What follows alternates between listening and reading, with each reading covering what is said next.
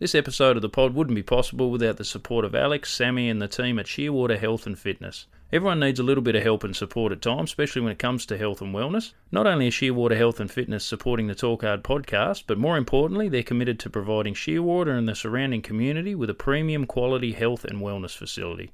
If you've been looking to take the first step or even the next step in your health and wellness journey, they provide a full class timetable, 24/7 gym, infrared sauna, Normatec recovery boots and a massage therapist. Something for everyone, whether you're a high performance athlete, mum, dad or just someone wanting to help be the best version of yourself. Call in and see them at 24 Shearwater Boulevard, which is right next door to the IGA, or you can check them out on Instagram and Facebook for all the details. This week something different, as we had the privilege to chat with Ulverston boy Shaun Cox, who spent the last 15 or so years working and travelling all over the world.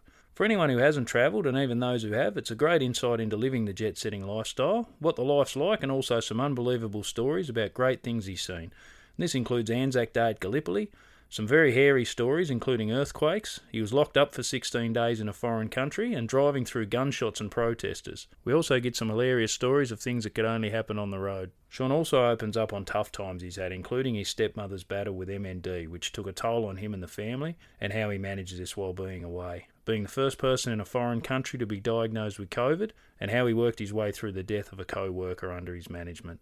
These things took a massive toll on him, and he gives great insights and advice on how he dealt with them and some tips for others. The editing skills got a good going over in this one. See if you can pick up any power tools in the background. Shaun's such a good bloke, he joined us in the middle of renovating an orphanage. That's what we're going to say anyway. Talk hard! I was like, of course I'm not going to walk again. Like, that's just the reality, isn't it? And the doctor that rang Mum said, we've saved your son's life. And I remember looking up and just saying, that wasn't out. And he looked at me and he said, no, it wasn't. But I didn't want to give you not out because you're my son. And I said, fuck me, Dad. I just remember her telling us, your daughter's got leukemia. During school, we swapped class a couple of times. Who's clueier out of the two? Both got the same smartness. Not real smart at all.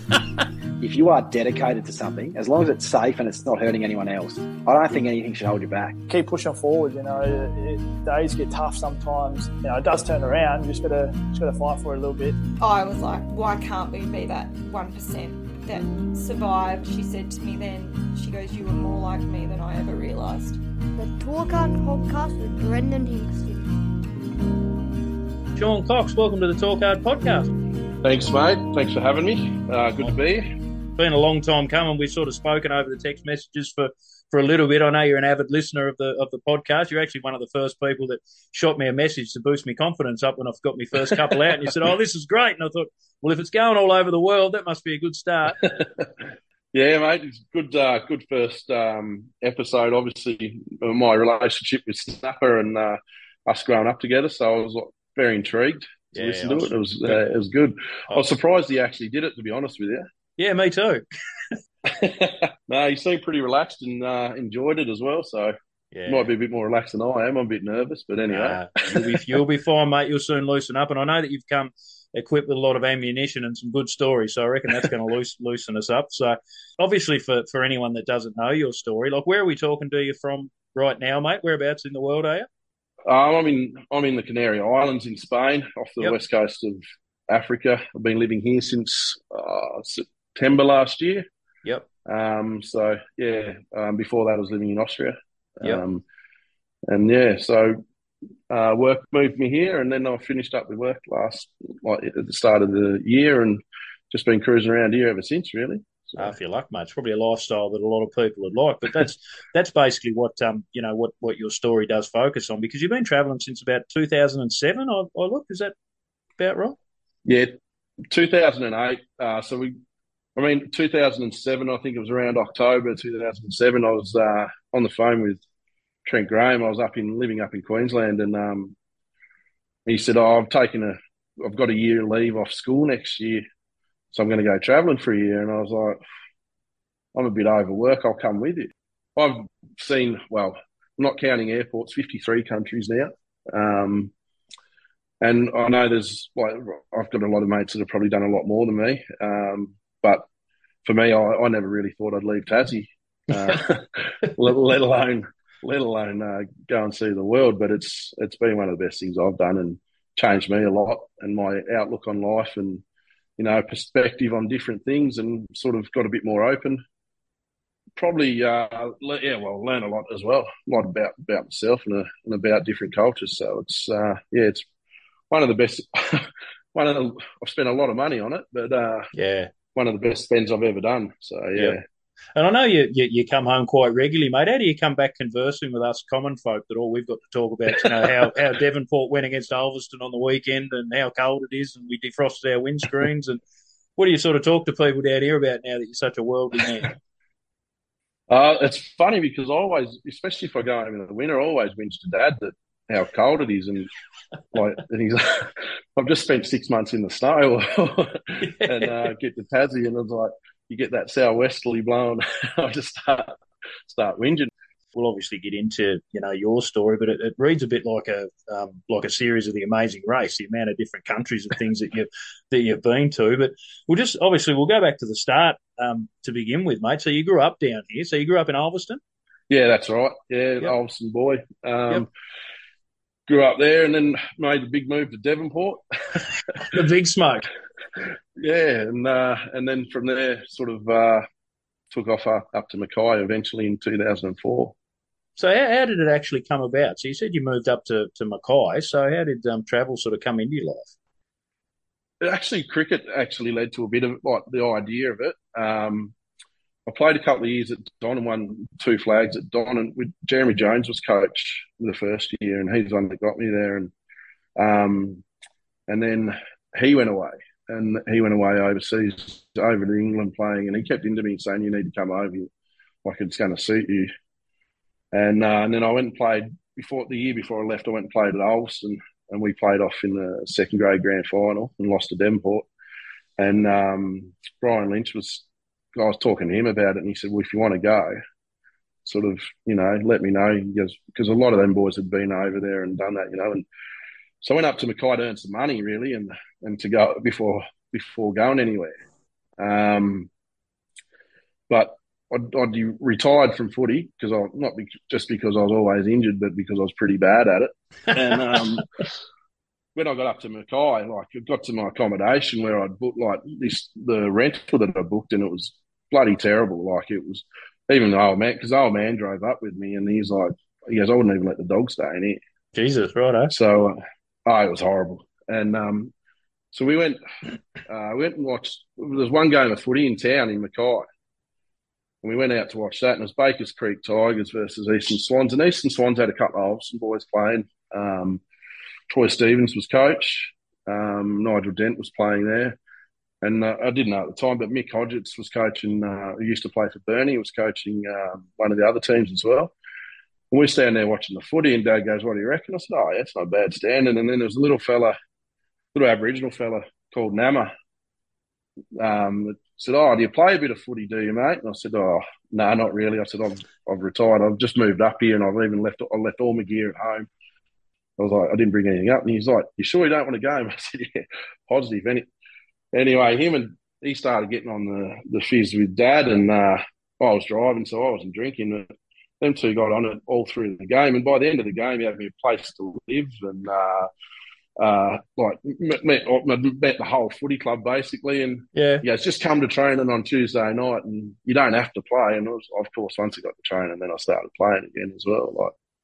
So I played two reserves games, and then I think it was my second senior. Well, my first starting senior game without playing twos before it, and it was only 3 games in, and basically it was the first contest. We got the first 2 minutes of the game, just took a mark as a leading out, took a mark. Guy pushed me in the air, and I landed with the ball sort of up under my armpit, and he landed on my back and squeezed my shoulder out. And, right. And I tried to play on, but I couldn't run or anything like that. And then I finally went to the hospital. I said, "Oh, yeah, you dislocated it, but it's gone back in." But 4 or 5 days later, I think it was a Thursday night, I went to training, and I just sort of went to see the boys. And one of the trainers just said to me, he goes, "Your shoulder still looks really low. Have you been back to the doctors?" I said, "Well, it's fun." I said, I can't sleep, I can't do anything. And so they took me back to the hospital, and it was still partially dislocated like 5 days later. Jesus. They never put it back in properly. Yep. And and that sort of led to a few other troubles and made it sort of, 2 or 3 months again before I could work. Yep. So I got back to playing footy at the end of the season. Played cricket that summer, but I couldn't, it was like fourth grade, 35 over cricket. I could only play every second week because of work. And I didn't enjoy it much at first. Like the first game, we got a bus to play our first game, and I was the only one not drinking before the game.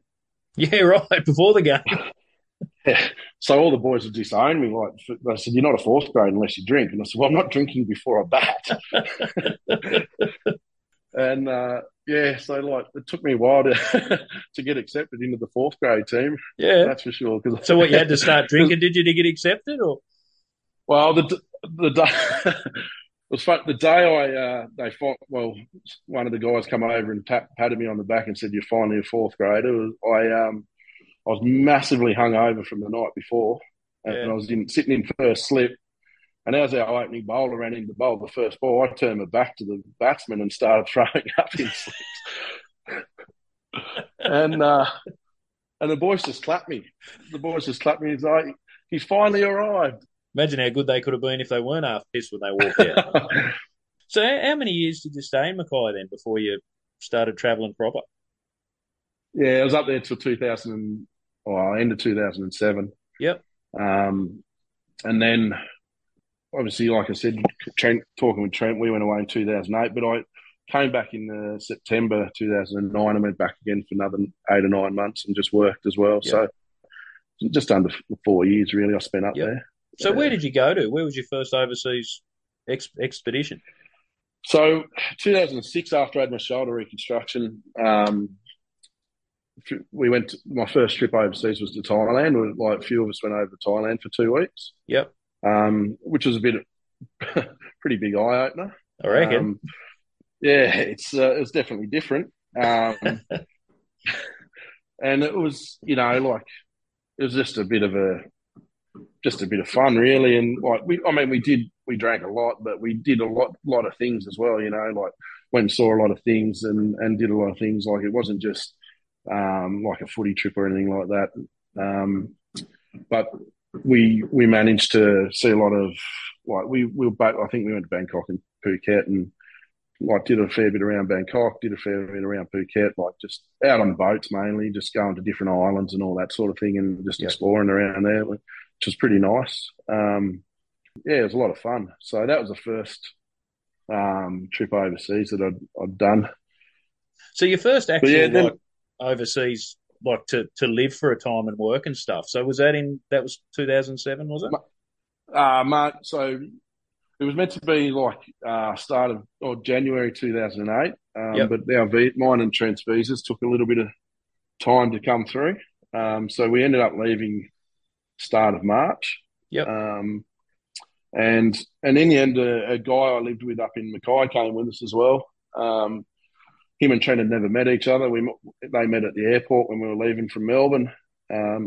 We went to Thailand for a month and we just backpacked around there, just in guest houses, doing it on the cheap.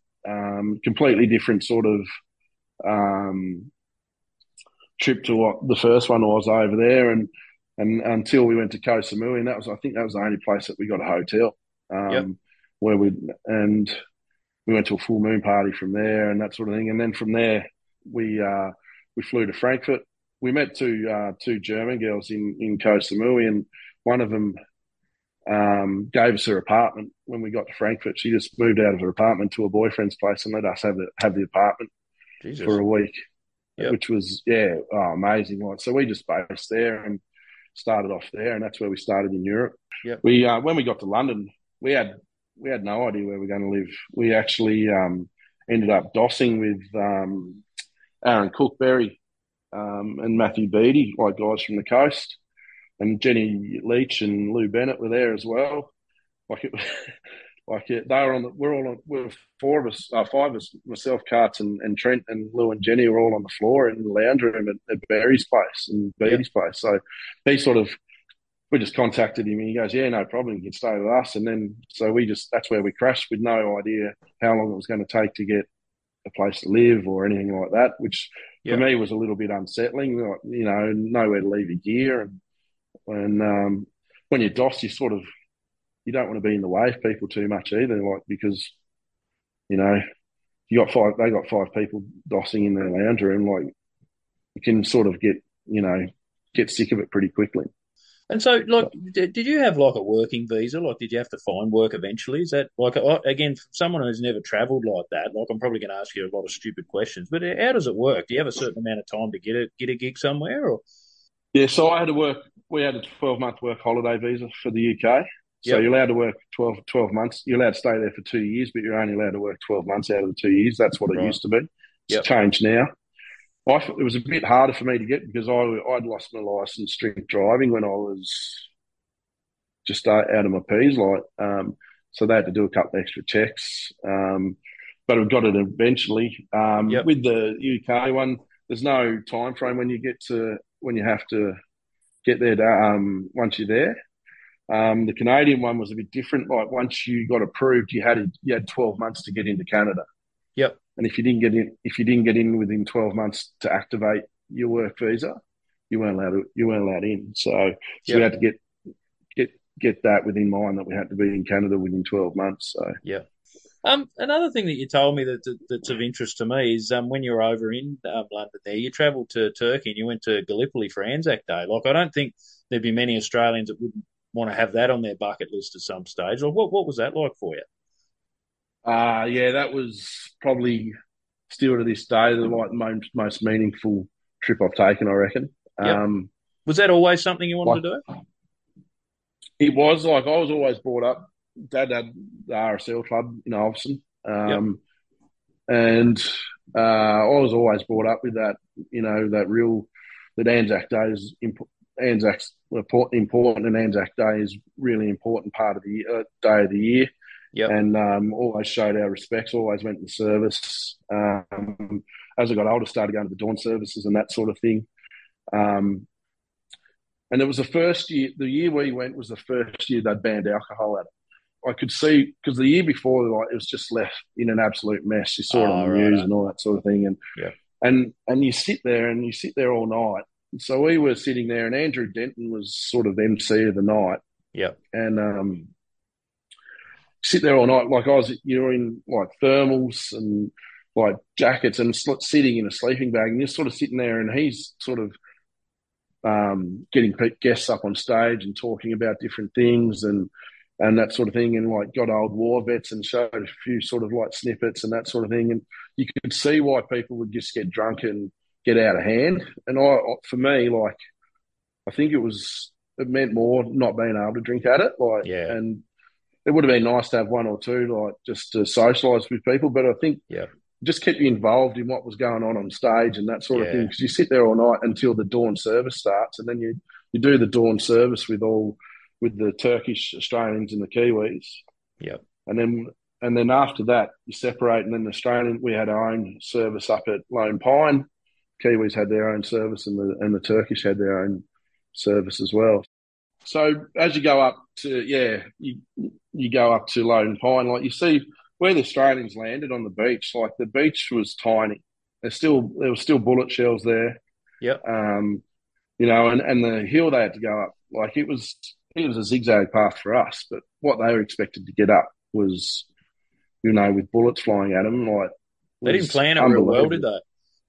No, they didn't at all. Like, and then you get up to Lone Pine, and you know, you've been awake all night, and they do the Australian, and then we walked around and we had a look at all the tombstones and that, and like, they're 17, 18-year-old kids, 19-year-old kids, you know, and I just kept thinking, like, there's not a chance in hell I could have done this when I was 17 or 18, you know, or if we were thrown into that these days, would we, as 17 or 18-year-old kids, be able to do it? Like, it, you know, and they actively wanted to go over there and help. But when you see the trenches, the so-called trenches, they're not much more than a culvert like the Australians are in. and the Turkish had full blown tunnels, and it was they were ready. Yeah.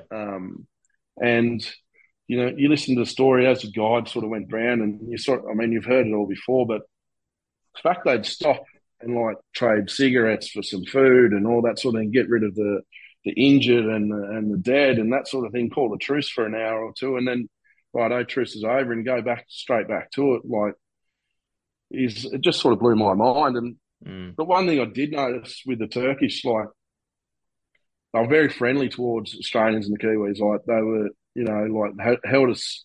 They had a lot of respect for us, and obviously Australians for them. And it was, it's definitely probably still to this day the best thing I've done, I reckon. And so back to this amazing race then, mate. So where did you go from London? What was your next steps from there? So I worked about 6 weeks, I think it was, and then Trent and I went on a Kentucky tour around Europe. Yep. Which I would never do again, but why is that? You didn't enjoy it? Or? No, I loved it. Yep. But it was very structured, and you got to see the sights. It was just too hard on the body. Oh, right. Liver copped it. No, you're on the bus. You're always on the go, and I just sort of, as you sort of did that, like I really enjoy now, like looking into stuff and seeing stuff that I want to do and planning my own trips. So, like, I'm too old for Kentucky anyway, but if you, as a first thing to do travel wise, it was really good because we knew we were going to see all the sights and have fun. And we had our bus was so good. Like, the people on our bus were amazing, and we all sort of stuck together and had a fun time. But saw a lot of Europe. It was only 1 or 2 days here, so you're just getting into it, and then you got to leave again. And so, like, now these days, I like sort of looking at it, and if I decide I'm in a place and want to stay a few days longer, then I just stay and that sort of thing. So, but like I said, I think we did 13, 14 countries in a month or something like that. Righto. It was pretty solid, and went down to included the Greek islands and that sort of thing in that as well. And so that was really good. And then there was one of the other really good things we did that year. We went to the cheese rolling festival in Gloucester. Oh, yeah. Is that when they roll a big block of cheese down the hill? Yeah. So we took off from London on the Friday night, driving down. It was myself, Trent, Aaron Cook, Matthew Beattie, and Carts. And we got to Bath, and we hadn't booked any accommodation. And we went to the first hostel we found, and I said, "There's no chance of getting accommodation this weekend. It's a long weekend, like, so you're not going to get accommodation anywhere." And so we're all sitting in the bar going, "Well, what are we going to do? We're going to have to drive somewhere and find somewhere to stay." And then, like, the guy behind the bar goes, "Look, we've got a staff room upstairs with a couple of mattresses in it. If you guys spend a few dollars over the bar, you can just stay upstairs." Yeah. So that was probably going to happen anyway. Yeah. So that's what we did. And we ended up with all the staff having a party up above after everything had shut that night. Yeah.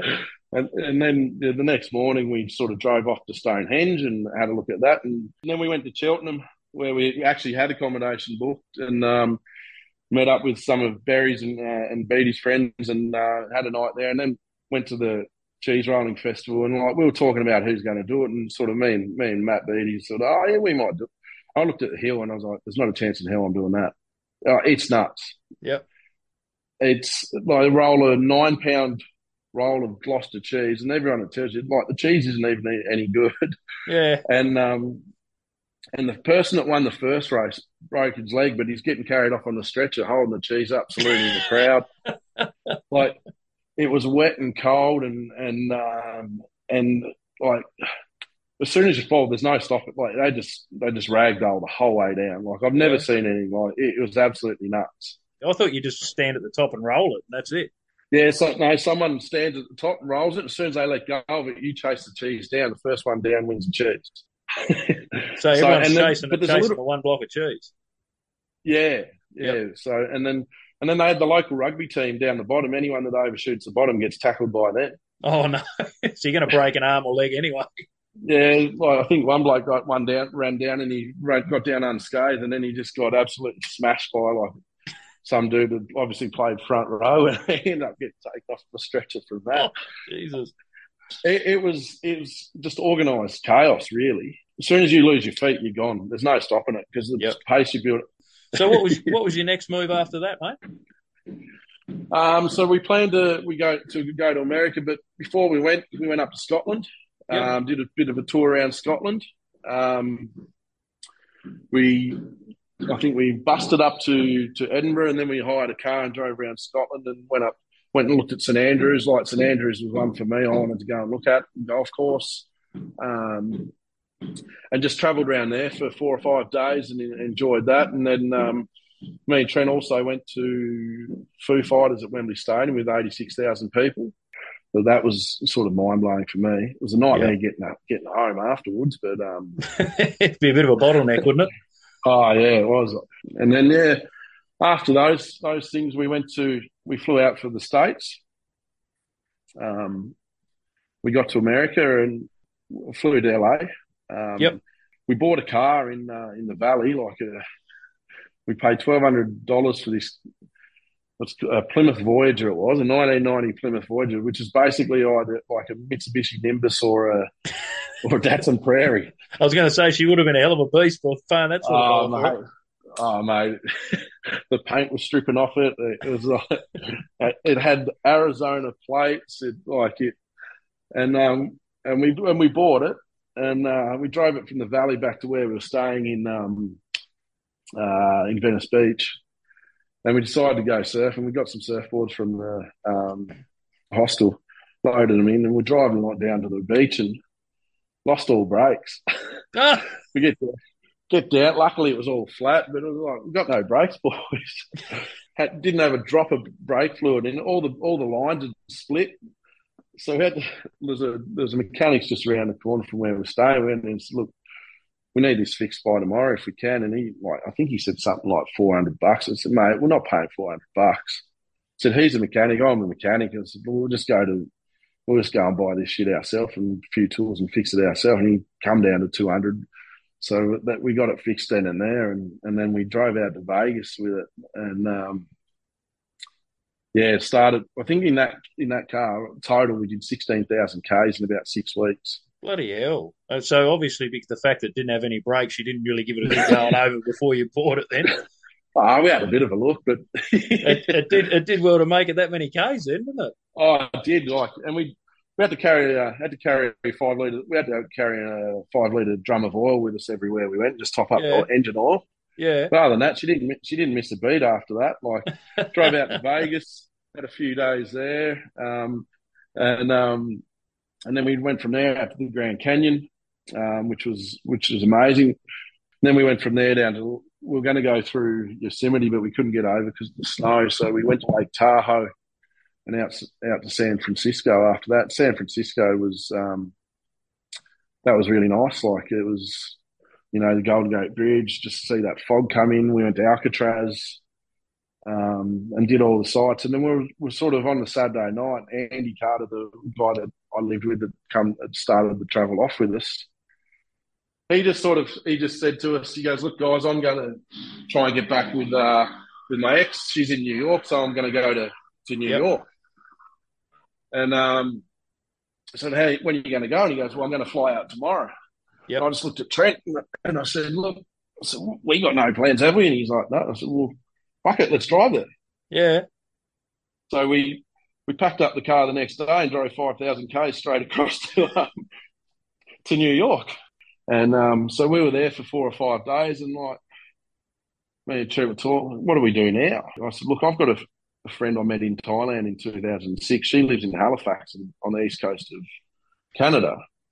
I said, I'll message her and see if she wants us to come up and visit her. And I messaged her and I said, look, I'm in New York with my mate, blah, blah, blah, going to come up. She goes, oh, great, when are you coming? I said, we're on our way. We'll be there tomorrow. So we drove up there and drove all the way to Halifax in 2009. I went out skiing with one of the guys I'd met there I was working with. We went across this run, and so I've gone to go down, drop into it. And I got pushed off my line, and I went over a bit of a drop. When I landed, landed flat on my feet, but then I flipped and I landed flush on my shoulder. And at the time, I thought I'd dislocated. It was my other shoulder. I thought I'd dislocated my shoulder, but I'd fully separated my shoulder, and I felt it. I felt it snap. Like, it was a horrible feeling. Yep. And then I just sort of sat up there, and they got sort of ski patrol come down, and I was, I was a bit in shock, and I was sitting there, and like the guy's like, and to his credit, like, he's, tested my back and my neck, and he said, "Is everything okay with that?" I said, "There's no pain there. It's just my shoulder." And so they gave me some morphine, and they put me in the little stretcher, and we're going to ski me down. And it was pretty rough where we had to ski out. Well, the straps broke on the stretcher and launched me out of the stretcher. So you landed on the deck again, did you? Yeah, I landed on the deck again. And took a gash out of the leg at the same time, so I had to get stitches as well. I just thought, you're not busted up quite enough yet. We'll just better smack you around a bit more yet. Which could only happen to me. Like, I've never seen anyone get taken down and that happen. Like, it was just like, and got down there and they said, "Yep, you've got a full separation of your shoulder," and just sent me home. And the next day I woke up. And I was like, obviously my shoulder's still sore, but when I stood up and I went to go to the bathroom, I was like, I just got this really, really bad migraine. And I've never had a migraine in my life. And I got to the bathroom and I started throwing up, and I was like, "Oh, this is not good." So I went out onto the couch and I laid down, and it sort of all eased off. Got up again. As soon as I stood up again, I started feeling sick and nauseous and got this massive, severe pain in my head. So I went back to the hospital in Whistler, and they said, "Oh, you've probably picked up a virus here and you're dehydrated." So they put me on a drip and kept me in there for a few hours, sent me out. I got picked up by my boss at the time, and we're driving down the road. And I said, "Brian, you need to stop." And he pulled over, and I started throwing up again. And he goes, "Do you want to go back?" I said, "No, just take me home." And then the next morning I woke up again. The pain was so bad in my head. I went back into hospital, and they said, "Look, you're not drinking enough water." I said, "I am drinking enough water." I said, "How come the pain is only there when I'm vertical? When I'm horizontal, I have no pain." Yeah. And they put me on a drip again, and then they went to send me out. And then as we were walking out, I basically fell down, and as I was walking out the door because of the pain. And that's when they sort of started thinking something was really wrong. And they said, "Look, we're going to send you to Squamish, which is a town between Vancouver and Whistler." So they put me in an ambulance, and off I went down to Squamish. And as soon as I got into Squamish, the doctor there, he just had, his mindset was completely different. He said, "Do you remember hitting your head?" I said, "No." He said, "Do you have any pain in your back?" I said, "I didn't." I said, "It's starting to ache a bit now, but I just thought it's because I'm laying down all the time." And he goes, "Look, I have a theory." Next thing, straight in, he goes, "You're in an ambulance, you're going to Vancouver." He goes, "I think you're breaking your back." And he said, "And I also think there's something else that's happened, but I'll wait for the neurosurgeon to do the tests before we even contemplate that." So got down to Vancouver to Lionsgate Hospital. They took me straight in for an MRI, a CT scan, X-rays. And when it came out, when I landed flat on my feet, I'd got like compression fractures in 6 vertebrae. So I fractured my T6 to T11. So all 6 vertebrae had fractures in them. Jesus. But the impact of when I'd flipped, it tore the lining around the spinal column. And so I was leaking spinal fluid. So when I was upright, spinal fluid was leaking, and it wasn't holding enough pressure to hold my brain in the right position in my head. So my brain was slumping in my head, and that's what was giving me the migraines. Yep. And he goes, "Look," I said, "So what do we do?" And he's like, "Well, normally in time these things fix themselves." He said, "But," he said, "there's a possibility of surgery." And he said, "It's pretty complicated." He goes, "What do you do for a living?" I said, "I work on machinery." And he's like, "I'll put it in some way you can understand." He goes, "I'll take blood out of you. I'm going to inject into your spinal column. It should work like a stop leak." And I said, "Okay." I said, "Just do that then." And he goes, "No, we're not doing that without someone from your family here." And I said, "I don't really want to tell my family because I don't want to worry." Thousands of miles away. Yeah. He goes, well, we can't do the surgery unless you've got someone. I said, well, what if I get one of my mates down from Whistler? He goes, no, it has to be family. Eventually, I rang Dad, and I found this out later, but when he got off the phone, Wendy, my stepmother, told me years later that she goes, that was the first time she'd ever seen Dad sort of scared. So he sort of understood the gravity of the situation. And then he rang Mum, and like within 2 minutes, my phone was ringing and Mum was crying, and exactly what I didn't want to deal with.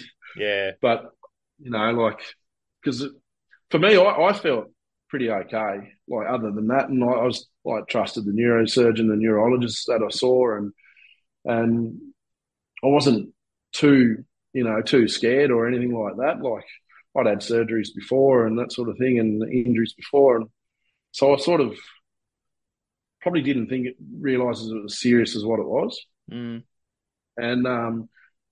yeah, I never ended up having. They gave me 3 weeks to get to 15 degrees without any pain in my head, which I got to, and I never ended up having to have the surgery. It ended up repairing itself. So, yep. So what was next for you after that then, mate? Obviously a bit of a recovery period, and then you're on the move again? Yeah, I was.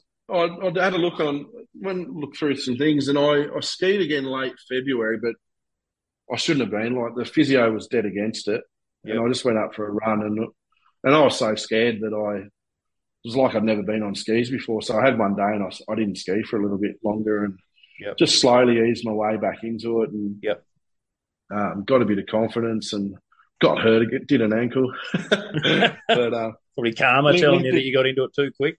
So yeah, got back into skiing, even had a crack at snowboarding just for a day.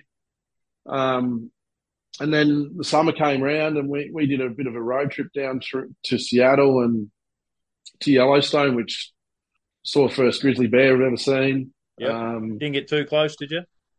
No, it actually had a kill as well. It had killed an elk or something, and was so we got close enough to zoom in with a SLR, and that's about it. Yeah. I mean, in Whistler, you saw bears everywhere, like just the black bears, and after a while, you just sort of, you just ride past them, don't pay them any attention. It's like seeing a kangaroo, I guess. Yep. But at first, I was just, my mind was blown seeing bears, and people worry about Australia and all the things that can kill you in Australia. Like, how often do you see a snake? You don't see a snake too often, but I tell you what, you can come across a bear anywhere over there, like anywhere there's woods. Yep. Like, and they're to me more them. You had like mountain lions and that sort of thing, like that are known in the area. So there's a lot more that can kill you over there than what can in Australia, I think. So a lot of things in Australia will just kill you out of self-defence too. Like over there, they're actual man-eaters, aren't they? They want you. Oh yeah, yeah, and especially if you come across a bear that's got cubs. Yeah, like there's no caution. It's just they just go. Yeah. So, but in Yellowstone, like we're in the tents, and you lock all your food, anything that has calories, basically, all your food goes into a lockup, steel lockup, and you put a padlock on it in the national park, because any bears will just they'll sniff anything out, any food out, like they're unbelievable. Like anything that's got calories, we even got told to put our toothpaste in it. Shit, yeah, righto. And I don't think I slept the first night because I could just hear like things walking around the park, and I don't know if it was bears or not, but shit. I reckon. Don't come into my tent, thanks. How scary is it in this day and age how much we rely on modern technology? It's not till your phone dies or the Wi-Fi or power goes off that you realise you'd be lost without it. Well, recently my phone decided in its old age to die and stop charging, and on a weekend no less. So what do? Rather than waiting to speak to the network providers or retail outlets, which can be painful within itself, give Brad or Katie a call at Greeny's Apple Repairs. That's what I did, and they had my old phone as good as new in hours. Greeny's take care of iPhones, iPods, iPads, and pretty much everything else, and they won't cost you an arm and a leg. So next time you're stuck back in the dark ages with no technology, contact Greeny's Apple Repairs on 0401 229 220, or you can contact them at www.greeniesrepairs.com.au or find them on Facebook. Now just to get onto this busted screen. from there, then you went back to Australia for a certain time, and then you ended up going to Africa, didn't you? Is that right? So I left Canada in August 2009. Went back to London for a month, and then ended up going back home. And went back to working for the same company I worked for in Mackay before I left. Yep. With the goal was to work about 12 to 18 months and go travelling around South America. And then about 7 or 8 months into that, like a job come up, an expat job come up for Guinea in West Africa. So I applied for that and got an interview, which the interview was basically my boss that I ended up working for telling me how much of a shithole it was and how hard it was to work there. Yeah. And if I was up to the challenge, then they'd give me a crack because I hadn't done expat work. I was sort of, a bit worried how people would go because it's 8 week on, 4 week off roster. Yep. And it's, once you're at work the whole time. It's fairly full on. But so they give me a chance and I took off and started that, which was great for me because they would fly me anywhere I wanted to go on my break. Yeah. So it allowed me to travel more. So the first break I went out on that, I went to London because Hilly was living in London and then I went over to Berlin and he had to finish work and we went on a bit of a trip. So we caught a train to Krakow and went and visited Auschwitz and Birkenau, which obviously Auschwitz is like the millions of people that got killed there. Like it was so surreal and so eerie. Like walking around there and just seeing, like, you go into one room and you still got to see all the suitcases and all these people's belongings. And then behind it, in another room that's behind windows, like tons and tons of human hair. And then we went into you go into the gas chambers to have a look. And like, I remember Hilly just going, I can't even stay in here. Like, yeah. And I didn't even take a photo, like people were taking photos. I just couldn't even take a photo. Like it was just to know, the history of it and to see it and just think how people could do that to other people was just, it was mind blowing. Like, and then, just worked for a bit. After that, sort of did my thing. And then we went to South America. Went with two friends, went to Galapagos Islands, which was pretty amazing. Sailed around there for a week. From there, we went to Cusco, and then we were doing Machu Picchu.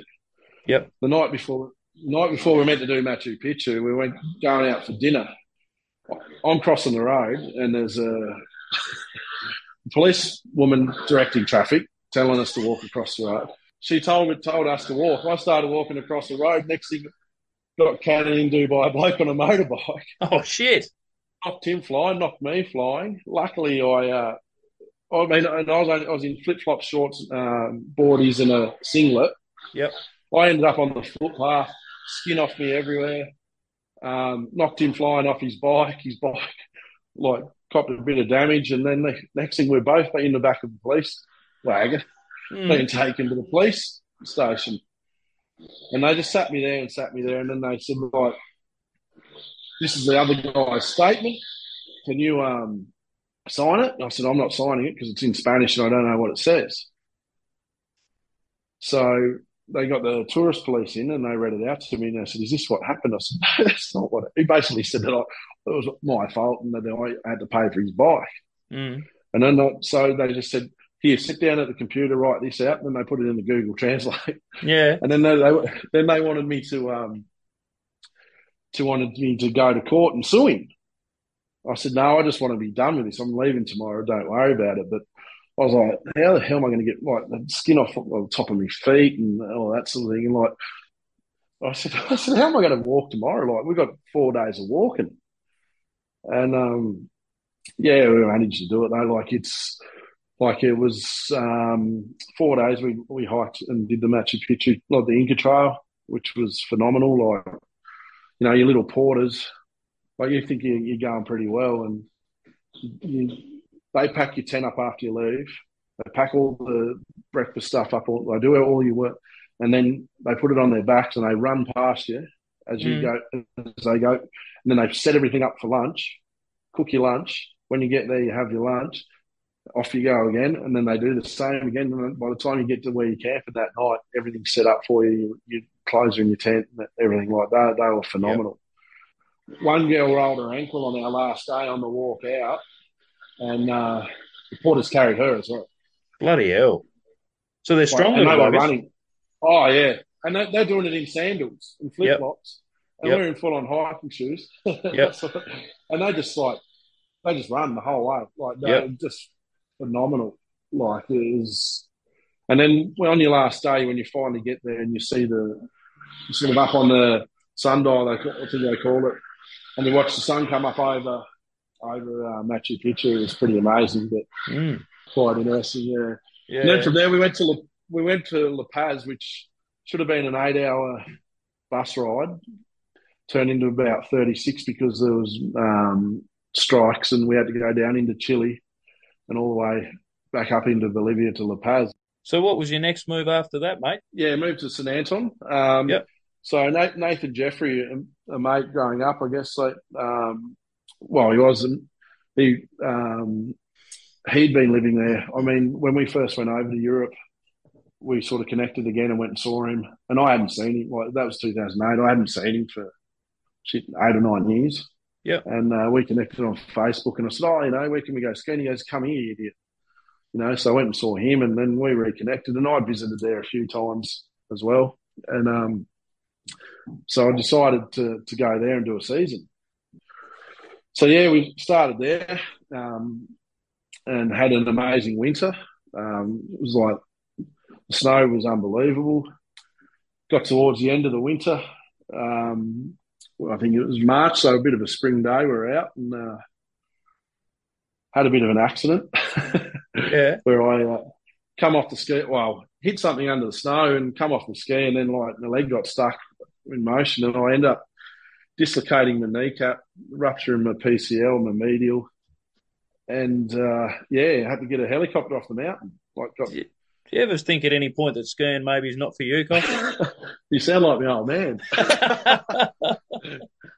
Yeah, this was a pretty brutal one though. Like, I put my kneecap back in on the mountain and I screamed. Like, it was pretty painful. The helicopter come out and lowered the doctors down and hooked me up into the harness and give me a bit of morphine again. And off we went. Like, and at first I was like, this is a bit scary. And then the morphine kicked in, and I'm just looking around and I was like, how beautiful is this? Hanging 50 metres under a helicopter in the Austrian Alps, going, this is the best view I've ever seen. And the straps didn't break, even better. No, I did ask the doctor, and I don't think he really understood me. I did ask him, this is strong enough to carry all three of us, right?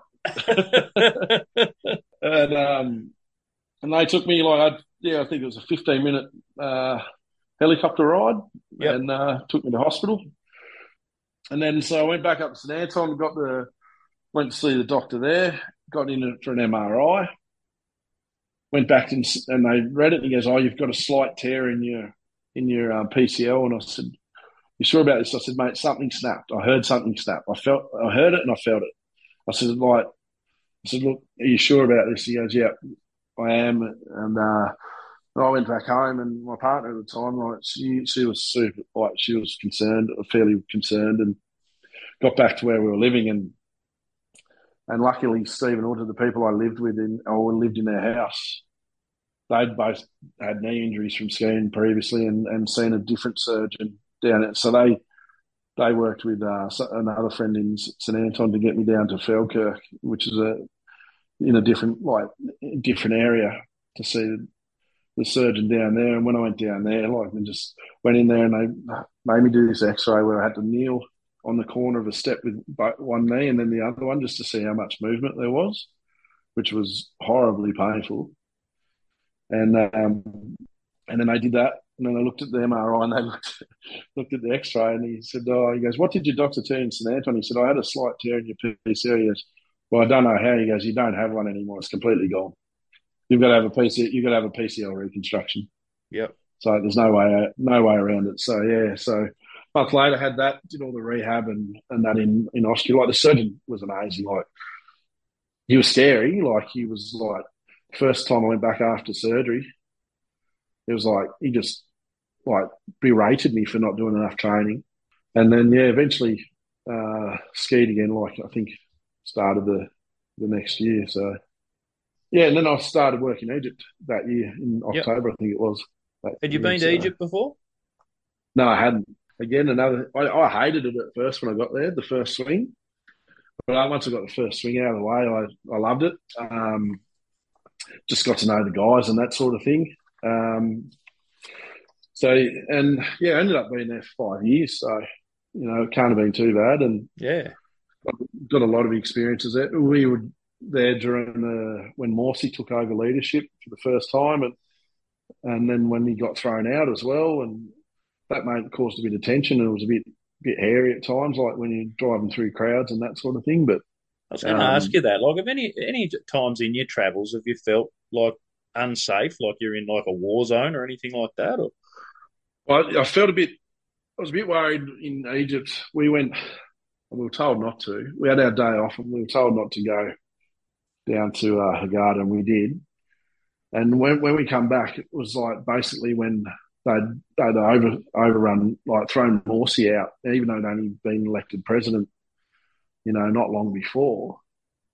And we were driving through one of the towns, and they were just like people on the street everywhere, and you were driving and they're just rocking the car, and it was like AKs going off, being shot in the air, and that sort of thing.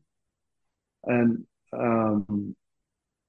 yeah, it's pretty bloody scary. Like, especially when they started rocking, because like our driver just goes, "Whatever you do, do not put your window down." And so I was he goes, "Oh, they'll see Westers, I'll probably pull you out." So it's like, do not, yeah. So they just rocked the car, like it was. But they were doing it to every car as well. Like it was, they were just like they were rejoicing really. But it was a bit. I'd never seen anything like that, so it was a bit, Scary.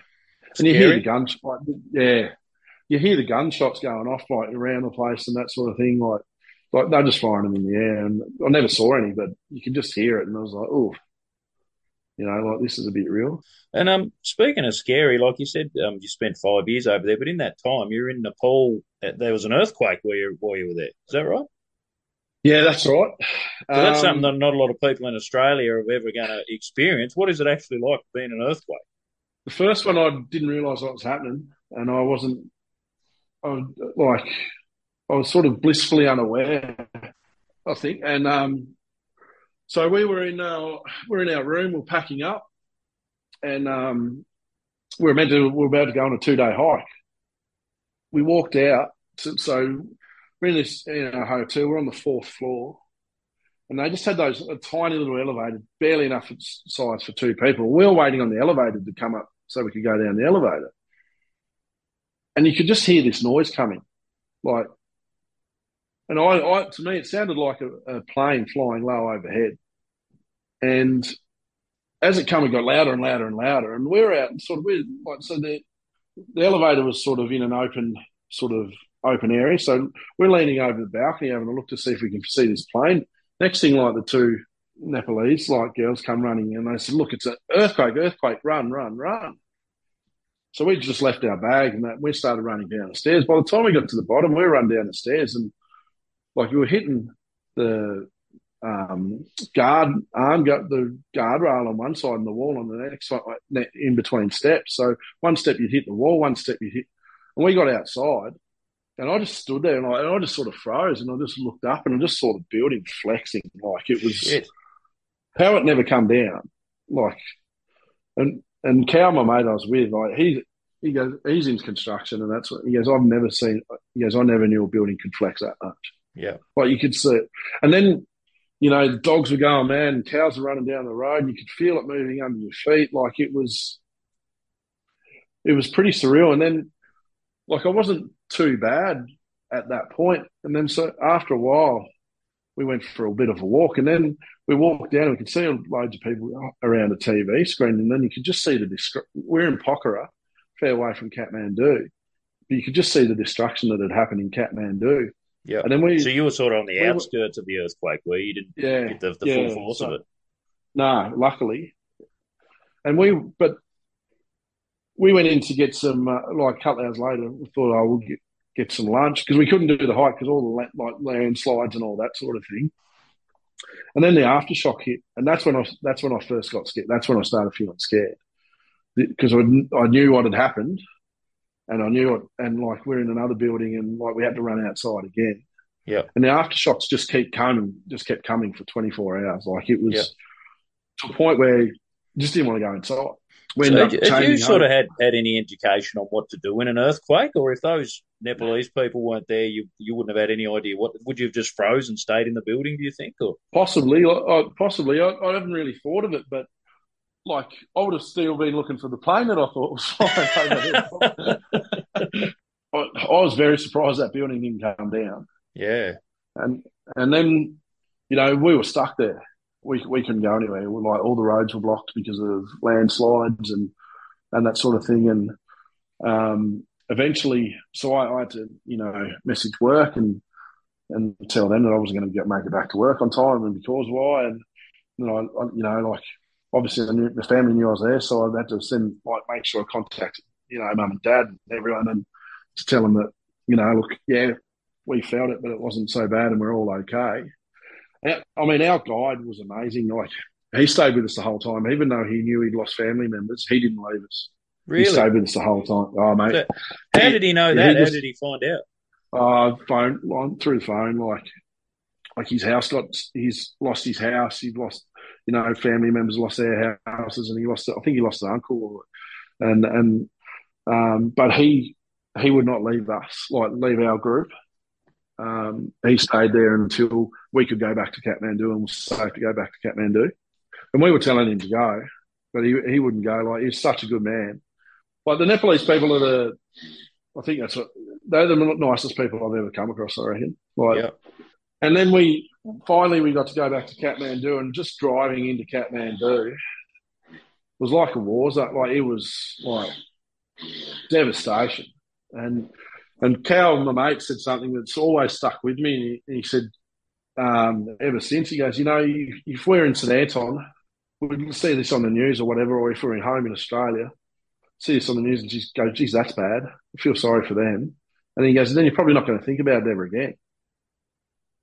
He goes, but to see how bad it actually is, it's, you never realise, or you never probably have not the appreciation, but the gravity, the enormity of the situation, unless you sort of experience it firsthand, I guess. Because I've thought about it for like me and him ended up sending Santos, our guide, money to help rebuild his house and all that sort of thing. And we went into Kathmandu thinking, okay, we're going to stay here, we're going to help. Well, you couldn't do anything other than go and hand out water, which we did. And that's we were in staying in the Australian consulate. And to listen to other people that actually did have buildings fall down around them was pretty insane. They're running out, and the buildings literally crumbling behind them, and it's we were so lucky. And it was definitely an adventure. It wasn't the adventure we thought we were going to get, but it could have been so much worse. And there's so many people who were so much worse off than us, but. At least, we still, me and him still talk about it every now and then. So, and we're still in contact with Santos every now and then and that sort of thing. So, we're never sort of forgotten about it. And in fact, it actually happened on Anzac Day as well, 2015. So for us, it's a day that I'll never forget that ever. Lucky enough that year, went to the Ashes in London. We got a place at the Oval, rented a place overlooking that. But I went to Mexico.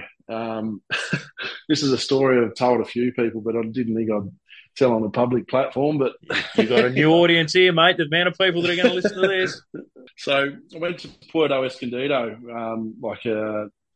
down. It's a surf place down in Mexico, and I was there a week. And afterwards, I was going to Vancouver, so I left Puerto and went to Mexico City and had the night in Mexico City. I was watching the NBA playoffs, had a couple of beers, 2 beers I think I had, and had some tacos or whatever it was. And that night I woke up in the middle of the night feeling with a bit of a crook stomach. And I thought, oh, here we go. And managed to go back to sleep. I had an early flight and checked out of it. And went across to check in for the flight. And after I checked in and got into the departure lounge, I started feeling like horribly ill. Like, so I raced into the bathroom and started throwing up. And then so once I sort of got through that, went and got some Quell and some seasick tablets and some motion sickness stuff and like some Imodium as well. Because I only had to get on the flight. So get on the flight, and I'm sitting there, and I'm like, as we're taking off, thought, oh no, I'm going to be sick. So I just unbuckled to old mate, let's look out, jumped across him, started run up the back of the plane to the toilet. The air hostess is yelling at me to sit down, and got into the bathroom and I threw up. And as I come out, she's like, just sit here. And she goes, are you okay? And I said, no, I'm sick. So I think I've got food poisoning. And she goes, so it's not alcohol related. It's definitely not alcohol related. And then she goes, just sit here for a while and, try and sip some water. And she looked after me. And eventually, and I threw up a few more times. And then eventually I went back to my seat and I fell asleep. Anyway, I woke up and I was just drenched in sweat. And I was just like the guy next to me just goes, you don't look so well, are you okay? I said, no. I said, you need to move. And I start making my way up to the back of the plane again. Next thing, I wake up and I'm on the floor and I fainted. I passed out. And I kept trying to get up and they had a blanket over me and she's like, one of the air hostesses was like, are you okay? And I said, yeah, I'm okay. I just need to go to the bathroom. She goes, she sort of leant down and closer to me and she's like, you don't happen to have a change of clothes on board by any chance, do you? And I said, oh, yeah, I have a pair of boardies and a singlet in my backpack. And I said, what was that? And she goes, well, when you passed out, you seem to have messed yourself. so I'd shit me Floodgates open. Yeah. And I got up. She goes, you might want to keep the towel. I said, there's baby wipes in there as well. Can you come prepared? And I got into and I could just feel it. And I wiped board shorts on it. It was just a mess. And I got into, and I was so sick. I just didn't care. People were laughing, and some people and I was I got in there and I just took my undies and my shorts off and just threw them straight in the rubbish, and just had to baby wipe myself for about half an hour just to try and clean myself up so I didn't look like such a mess. Yeah. And I went and sat down. Oh, mate asked to move seats because he was scared I was going to throw up on him. And then I got on him. Yeah, and I arrived into Vancouver, and I was like, my mate that I used to live with over there, he's like, holy hell, you look like death. And I was like, just looked at it and I was like, ow, I just shit myself on a plane. He's just gone, I can't believe you told me. He goes, I am so happy. He goes, this is the best moment of my life. But it was the worst 6 hours of my life on that flight. Yeah. Well, I'm glad you told me too, mate. That'll definitely go in that one. Don't worry about that. When it comes to home renovations, there's nothing more important than getting the kitchen right. So you've got two options. Have a crack at it yourself and then get someone else in to fix it, or get the team at Infinite Joinery and Designs in from the start to avoid a lot of stress and dirty looks from the better half. If you're thinking of renovating your kitchen, give Sam and the team at Infinite a call straight away. Specialising in kitchen renovations, they can also take care of new home joinery fit-outs, renovations, laundries, wardrobes. They have 3D design software, and Sam alone has over 20 years' experience in joinery and project management. Find them on Facebook and Instagram, or phone Sam on 0429 291 008, or by email, which is sam@infinitejoineryanddesign.com. So don't be like me, thinking you'll save a few bucks and have a crack at it yourself. Call these guys in so you can sit back and watch the experts go to work. So just to change pace a little bit, around that same time, I know the next part of your story, you took a job in West Africa, and that allowed you to be able to spend more time back in Tasmania because you found out that your, stepmother was ill. Can you sort of take that story up for us? Yeah, so towards the end of my time in Egypt in 2017, Wendy my stepmum had been sick for quite a while, probably 6 months, and they couldn't work out what it was. Like, they tested for a stroke, they tested for everything, and then final straw was testing for motor neuron disease. And Dad and her went down to Hobart to do the tests. And then the next week they went down to get the results. And I'll never forget it because I've just finished night shift. And man, we've got better, but me and my old man, like, are pretty staunch in not showing probably emotion to each other. And I'd never heard him, even at my nan's funeral. He never cried, never seen him sort of flustered enough to cry, or I've seen him get angry and that sort of thing, but to show emotion to that level, I've never sort of seen it. And he couldn't even talk. And I knew straight away that what the diagnosis was. Like, he just couldn't even get the words out. Like, so to hear my old man cry, even though it was over the phone, and I've never seen it again. He'd never done anything in front of me ever. Like, even if, when things got tough and I was at home, like, he'd always walk away so I wouldn't see it. But, like, just to hear that, like, it was complete devastation. So I'd already decided to quit work at that stage in Egypt, and I had a job I went for in West Africa and over here in Mauritania. And because they would, like, the way it would have been easier for me to live at home. So I finished up in, I think, October, and I started there in January, and I went home, and as soon as I got home and I heard Wendy speak, I said to Dad, I said, how could you not know this? Like, listen to her voice. He was like, yeah, but we couldn't tell because we're just so used to it. It just got worse and worse and worse gradually. I could hear it straight away. And I said, well, I'm going to move home. I'm going to work. I've got this job in West Africa. Like, they'll pay my tax in Australia for me. So I'm going to move home. And that's what I was going to do. And then Wendy, of all people, like, so me and Wendy had a pretty complex relationship growing up. We weren't real big fans of each other. It wasn't until I sort of grew up and matured a little bit more, and that, that me and her, our relationship changed. I was talking to her and I said, and she goes, you're not moving home. I said, what? And she goes, I don't want you to move home. I said, well, it'll make things easier. I'll be able to help out. She goes, no. She said, like, you're happy over there. You've grown into a good man, and I want you to continue doing what you're doing. You're happy over there. You don't need to be over here worrying about me and doing this for me. So I went back a lot more, but I didn't move home. That meant a lot to me, her saying that.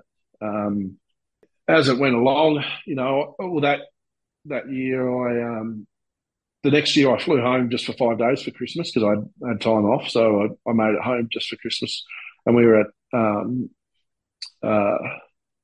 went to Christmas with her family at her brother's in Westbury.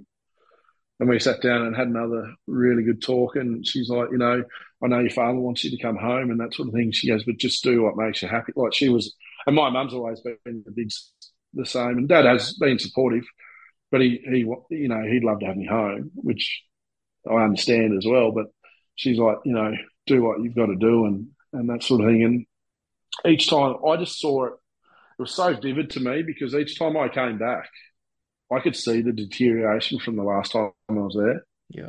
Whereas you probably miss that a little bit when you're around them all the time. Yeah. Obviously, with MND, mate, sorry to cut in on you. Like, obviously, there's a lot more awareness around it now, with Neil Danaher and that here as well. But for anyone that doesn't know, can you just give them a quick idiot's guide to MND, like what it actually does to the body? Yeah, well, basically, it's just an autoimmune disease that breaks down your body, and, like, your mind stays sharp, but you lose the functions in your body. It's not sending the signals out to the rest of your body, and you lose functions like Wendy's speech was probably the first to go, and then like started losing the use of her hands, and then ended up not being able to walk. Like Neil Danaher is a freak. Like he's lasted so long, like because you always look on the M&D stuff and they say 27 months, and Wendy was close to that, but he just become, you know, her hero, like, and whether he knows that, like, the effect what he's done on so many people, like, it's profound. You know, like Wendy was doing things for the same as him, like just any test she could do to help people in the future, she did it. You know, and she was really hoping that she met him one day, but she never got to. Yeah. But I'd imagine there'd be a lot of people that would love to meet the man. Yeah. And yeah, so it just, you know, and then she was great for most of it. But you could just see it wearing her down. I was proud of Dad the way he sort of dealt with it. Like he changed a lot. And he's no carer, don't get me wrong, but he was trying. He was trying really bloody hard. So I was proud of him for that. Yeah, and then it all came to a head like February, I think it was 4 years ago, 2019. Yeah. I'd been scared. I'd been to Japan, and I'd just landed back in Austria on the Saturday night. And then on the Sunday morning, Dad called me and said, "You need to come home. Wendy's got a week to live." And he was right. She only lasted the week. And so I flew home. And then on the weekend, I think it was, I spoke with Amanda and talked to her, and she didn't know whether to come home or not because Wendy had always told her she didn't want to see her like that like before she went, and I could understand that. And in the end, I just said to Amanda, and I'm sure she won't mind me talking about this, I said, "It's up to you. Like, she can't say anything now, but you're going to regret not coming home if you don't come home." And then, like, her and the kids and her husband were on the flight and got home on the Saturday. And that night, we're all in the room. And my mum rang me, and I didn't get to my phone in time. And then she rang my sister straight away. I was like, "That's weird for mum to ring, like, do that." And she rang up, and my uncle, my mum's brother, passed away that night on the Saturday night. Oh, righto.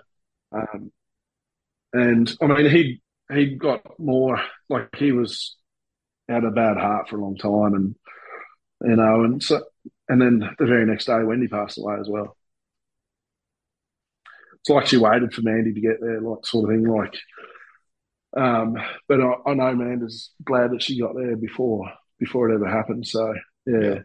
I know, like, Dusty, Wendy's her son, he could get down because of work and family life and that sort of thing. But yeah, it was like just seeing her at the end was just a shell of the person I knew. Like I just, you know, I felt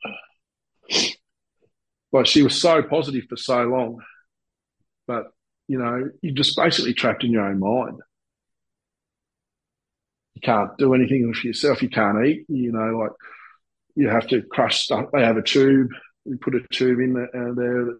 You crush everything up into all vitamins and all that sort of thing, and it goes into you via a tube. And it's just such a cruel disease.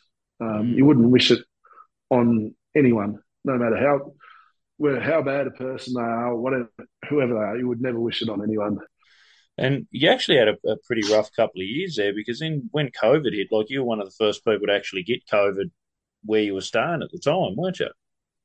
Yeah, I was actually patient zero. I was number one. Yeah. Not a title that you'd be sought after, I wouldn't have thought. No, it was... and I tell you what, I was so close not to saying anything. Like, I arrived in country to go to work on the Monday. Yep. And I felt fine. So on the weekend, I had a weekend in Austria. I had a mate come over. We went to a place called the Moosevert in St Anton, which is just to put in perspective, it's a big pub, but it sells more beer than any other pub in Austria for the whole of the year, and it only opens from December to April.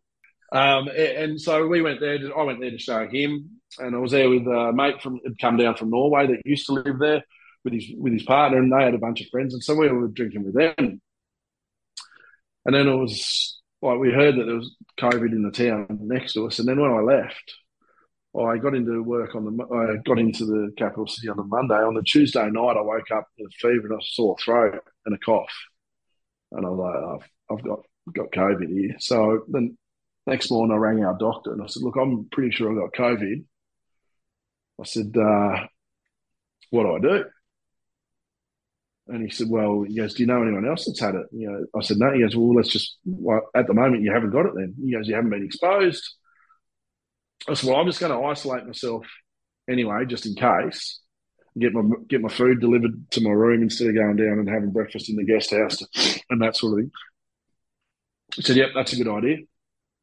And then I rang my direct boss and I said to him, I said, mate, I've definitely got COVID. I said, I know it was in the town. I was like on the piss on the weekend. And I said, should I say anything to the bosses? And he goes, that's up to you. He goes, I'll just back up whatever you say. And then I rang my manager and the area manager, and I said, look, so that I've talked to Berger. I said, look, I've got COVID. I'm isolating myself. And he's like, righto. And then, I mean, I wasn't feeling horrible. Like I had a headache and that sort of thing. No, like I've had flus that are worse. And then so I rang the doctor and they had to let the authorities know. And on the Friday, they come in and tested me. It was Friday the 13th of March. And they tested me and I said, look, what happens if I've actually got it? And they said, oh, well, I don't know. We don't know because we're not prepared for this. Like most of the world wasn't like it. I still don't have a grudge for that. Like none of the world was really prepared. Like it was sort of one of those things that like it never got real for me until it was like close by in Italy and like, holy shit, like it's coming through. Yeah. But until you sort of start experiencing it, you just think, oh, that's just something that's happened overseas. Yeah. And so they tested me, and Friday Fridays for Muslims is their prayer day, so they have a big prayer on a Friday afternoon. So, like I was anxious to get, but I knew I wasn't going to get the test results until after that. So, like because they tested me at 11, so they did their afternoon prayers, and then it was 11:30 at night. I think they rang me. The doctor rang me from work. And he goes, you tested positive. He goes, they're coming to get you. I said, who's coming to get me? He goes, look, the government are coming to get you. I said, where are they taking me? And he said, that I can't tell you. He said, they won't tell me. So next thing, I pack my bags. I'm waiting, get a knock on the door.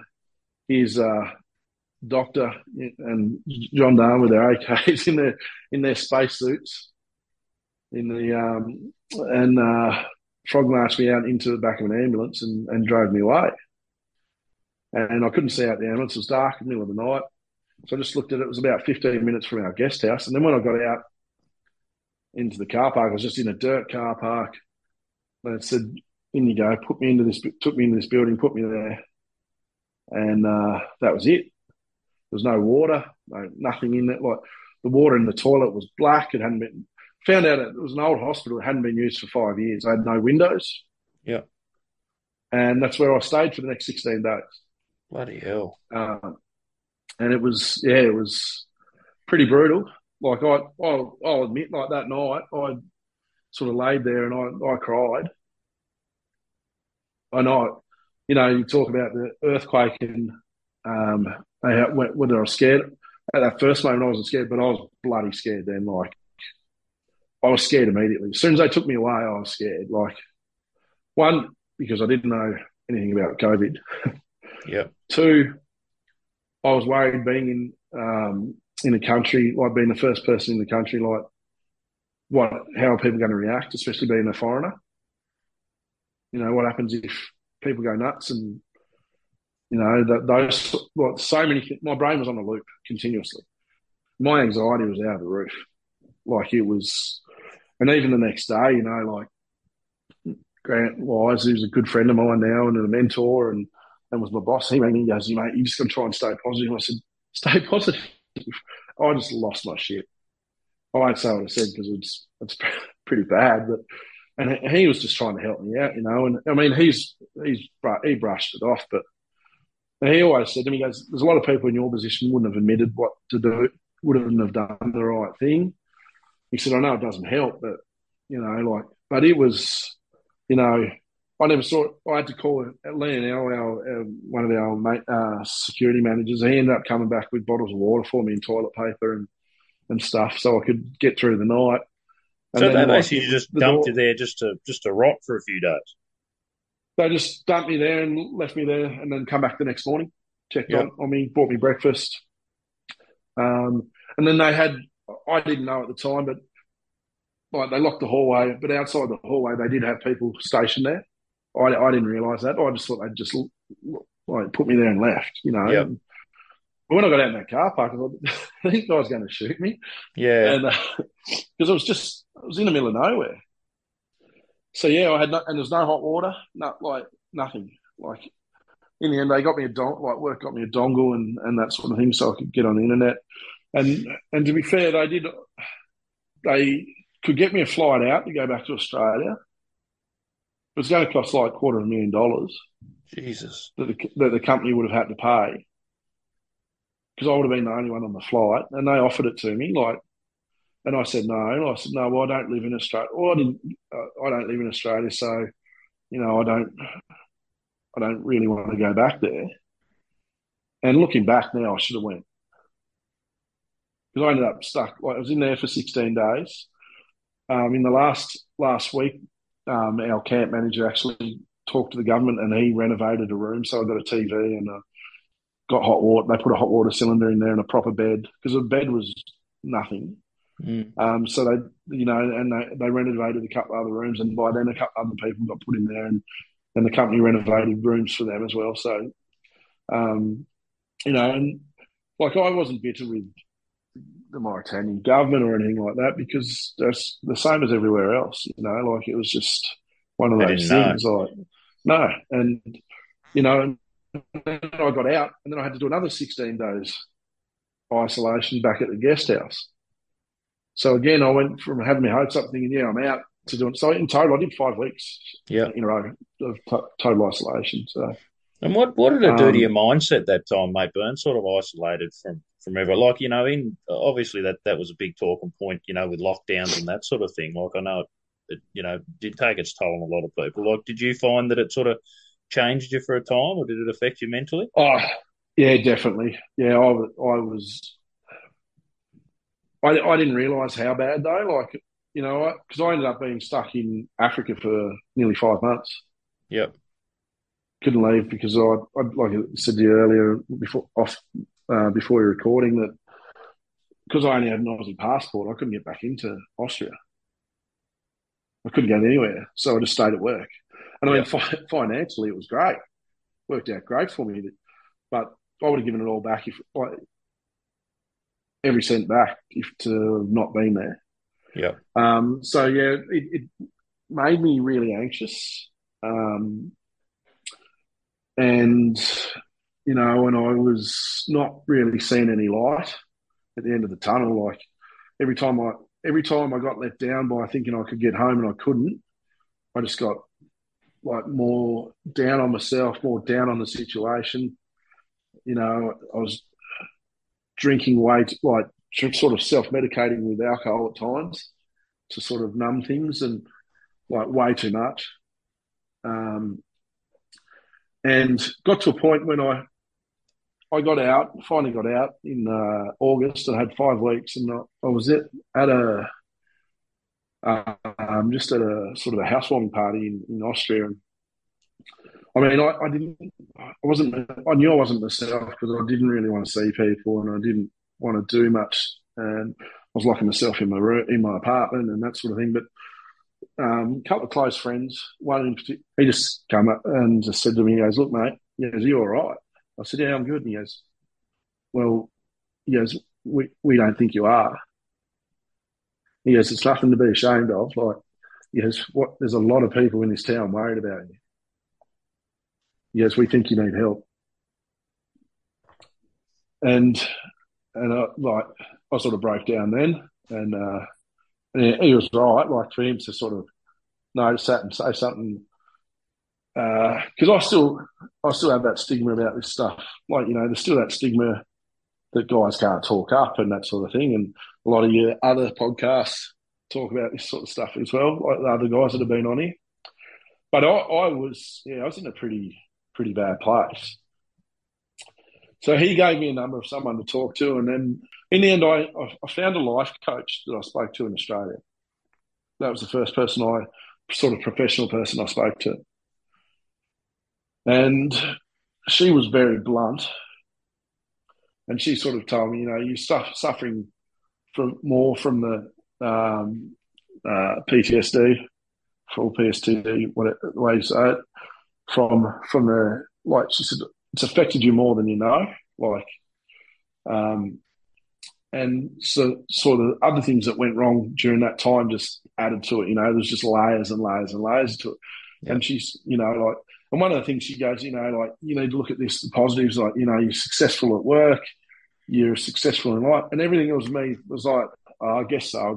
And she's like, you need to listen, like, every compliment I give you or everything positive I say to you, you go, yeah, I guess. She goes, you need to start making yourself understand that you've had success and draw off this to try and help you through it. She goes, and then she gave me someone to talk. She goes, but you need to talk to someone more in depth than a life coach. And which I did. And it changed. Like, it really did help.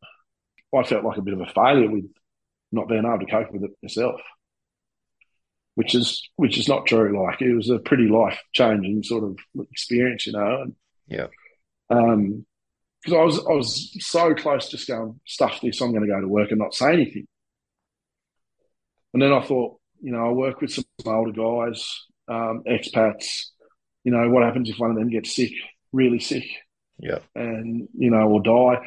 What if one of my guys gets it, or they go home and they give it to one of their family and some of their family dies? My conscience just wouldn't let me not just go and just say, to hell with this, I'm just going to run the gauntlet. Yeah. At times I wish I did, and I never told anyone, and who knows, I might not have been stuck in Africa. I might not have, had the fallout with relationships and that sort of thing that I lost being stuck away, and I wouldn't have had, like, the anxiety that I'd suffered for a year, like, so much afterwards. Yeah. But all in all, I did the right thing. So like, to deal with that is a lot easier to deal with the conscience and knowing someone's family may have died because I just was too selfish to say that I've got COVID, and I wasn't that sick. Like, the second time I got COVID, I was pretty sick, but that time I wasn't that sick. So yeah. And the anxiety and stuff, mate, are you through that now? Does it still sort of affect you? Do you still have it a little bit, or? Oh, I'd still get it a little bit. Yeah. But I've just got things I just sort of put in place with myself, and I try and get out and be active, like, as much as I can. Like, instead of just now, especially being here with the weather warm all the time, like, any time that I sort of feel like I'm spending too much time in the apartment, I just put a pair of shoes on and just go for a walk, or or I call people, talk to people. I've learned to, with being here, I don't know many people, but I've learned to sort of be less anxious on my own, and that sort of. But that was when the most of it was happening. Was like when I was being on my own and uncertainty. But now I'm sort of calm back down again, and it was all just through basically listening to people, finally listening to people, and seeking out and talking to someone and finding out ways to deal with it, because I've learned to compartmentalise again, like, from work and private stuff. Like, I have no problems with doing that anymore. I've got an issue at home, and I deal with that at home, not while I'm at work, or got issues at work, then vice versa. So, in the world today, mental health is an issue which thankfully more and more people are becoming aware of and comfortable speaking about. When choosing a professional to help you, what kind of service would you be looking for? At Lonvara, when asked to describe Mel Purcell's service, clients described it as real, compassionate, empowering, friendly, welcoming, inner strength building, a positive, safe, supportive environment, and she was described by one source as an absolute legend who enables change with love. Mel offers clinical counselling, hypnotherapy, and a professional service which is tailored to the individual. She has a personal approach and makes sure each client's experience is authentic to their needs while also ensuring full confidentiality. Winner of the 2022 Australian Allied Health Awards for Rural and Remote Excellence, you can self-refer or through your GP mental health care plan. Lonvara, believing in you. So we're up to about 2022 in your journey, mate. Like, going back to your work, you had a bit of an incident at work that sort of knocked you around a little bit too. Like, you had a rough few years there, didn't you? Yeah, definitely. Last year we had a fatality on site, and I was superintendent in shovels and drills for mobile maintenance, and we had a fatality in the maintenance team on a shovel. Like I said off air, but I can't sort of go into like too specific about it, but basically, I've never seen anything like it, how it happened. Like, the guys didn't do anything wrong. It was a freak accident that I've never seen anywhere. Not anyone I've ever spoken to about it in sort of these sort of circles had never seen it. So my supervisor got severely injured. And yeah, we lost one of our team members, one of our men. So there was a couple of people involved in the accident.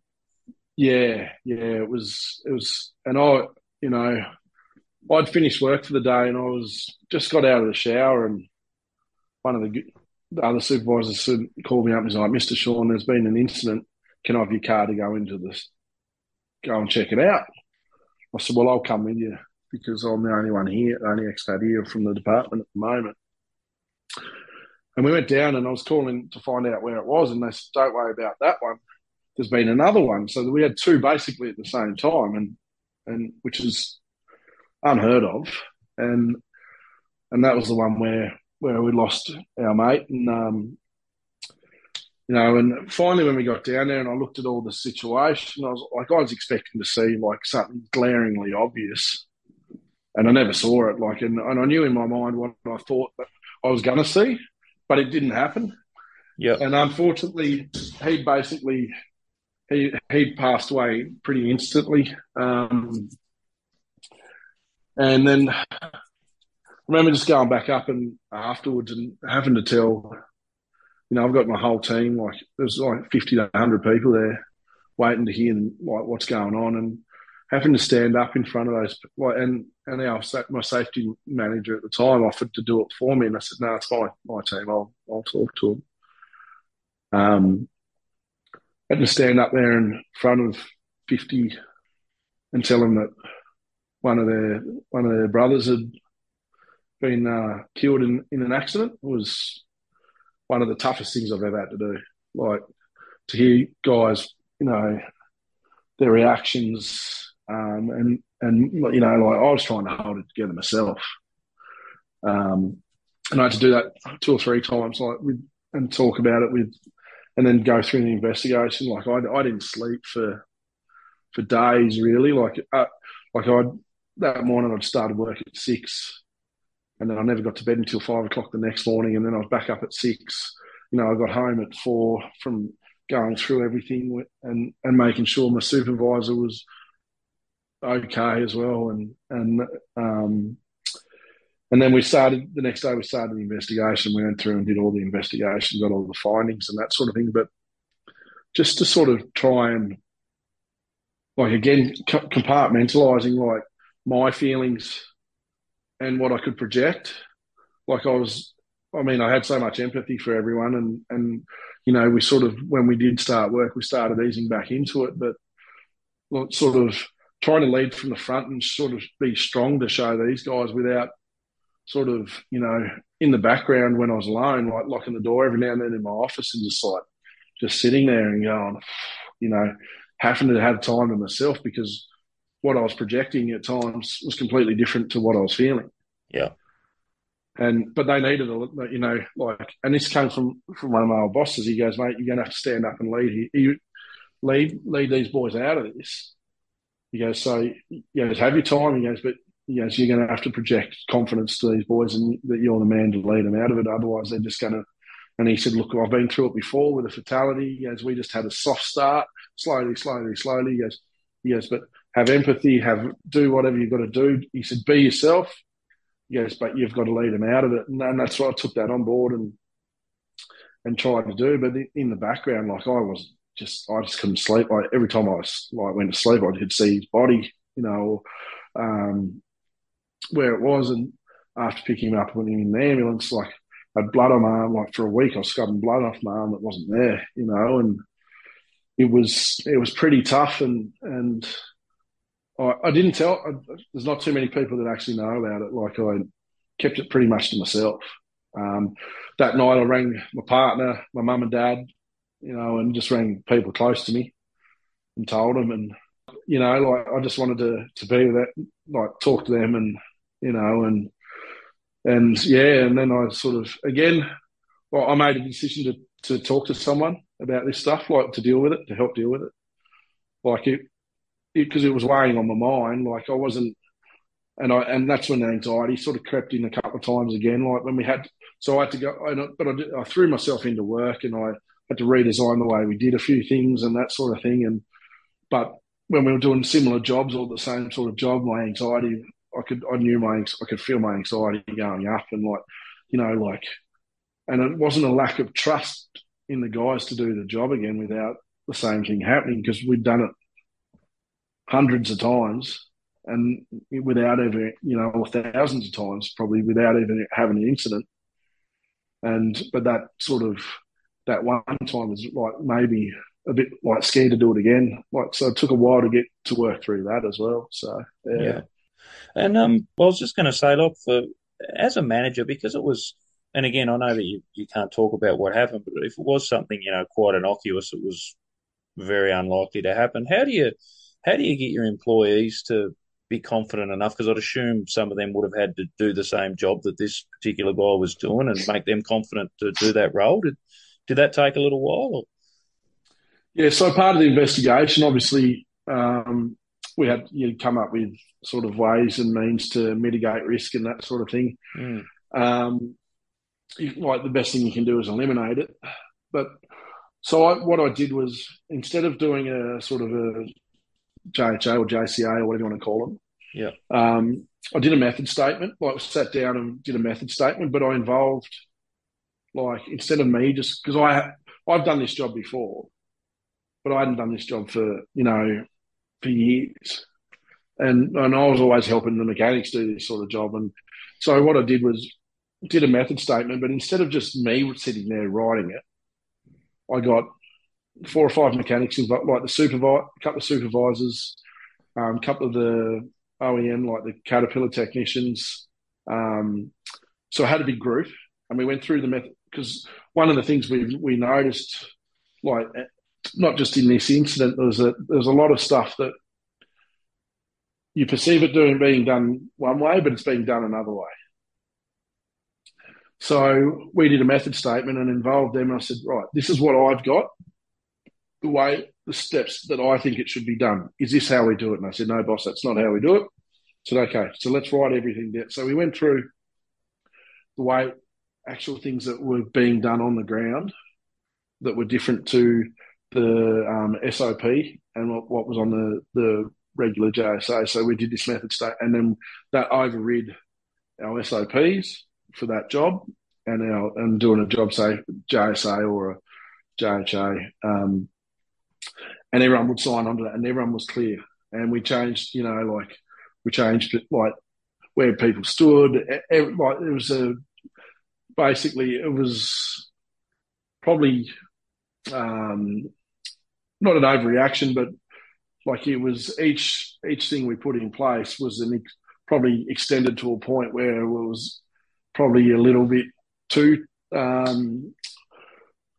not too safe, but if you had a distance that you had to stand 20 metres, we made the distance 50 metres. Like it was just sort of, to cancel out any chance of it ever happening again. So and to make sure that these risks were mitigated, and we looked at every option we could to not even do this job in that wherever it was done and that sort of thing. So it took it was a lot of work, but I found the guys really appreciated being involved in it and giving them some voice. A lot of good messages and strategies for anyone in management too. So, mate, we're coming to the end of your journey. Obviously, we've gone through a lot of the tough stuff, but you're in you moved to the Canary Islands, but you're looking at moving back to Australia soon.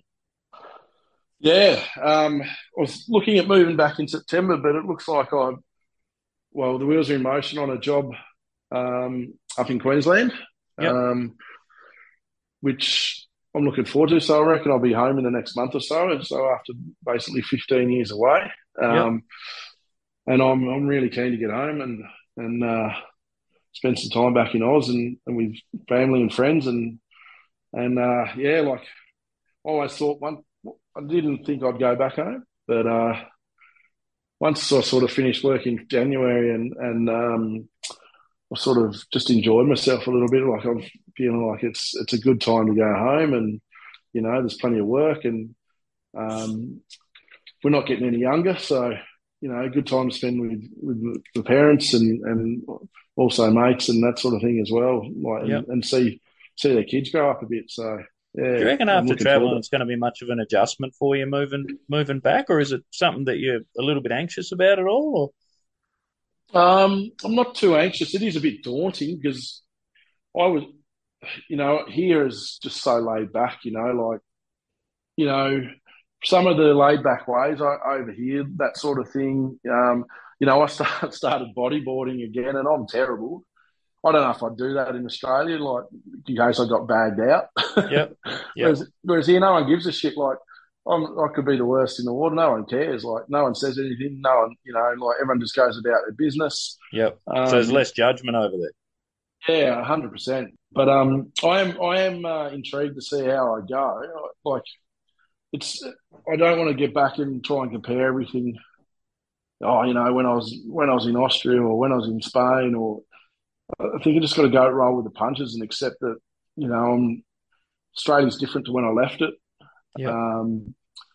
And it's still a good place to live, albeit expensive.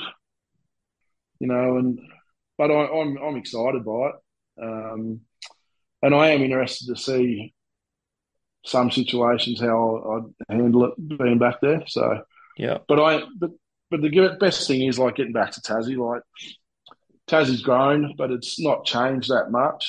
But the good thing about Tassie, like the people are always the same. Yeah, I feel people from Tassie are really down to earth, and you can always tell those like Tassie people when you're away. Like even when I was in Austria, I think there's 5 or 6 of us living there, and none of us knew each other before we were there. But they're all just the sort of same, laid back and love the outdoors and that sort of thing, and pretty genuine. Yeah. And it's easy to get lost in a big city and sort of lose that sort of thing as well. But I am excited about, Tassie itself and spending more time back there. Like it is, like I've been to some amazing places in the world, and Tassie's up there. Yeah.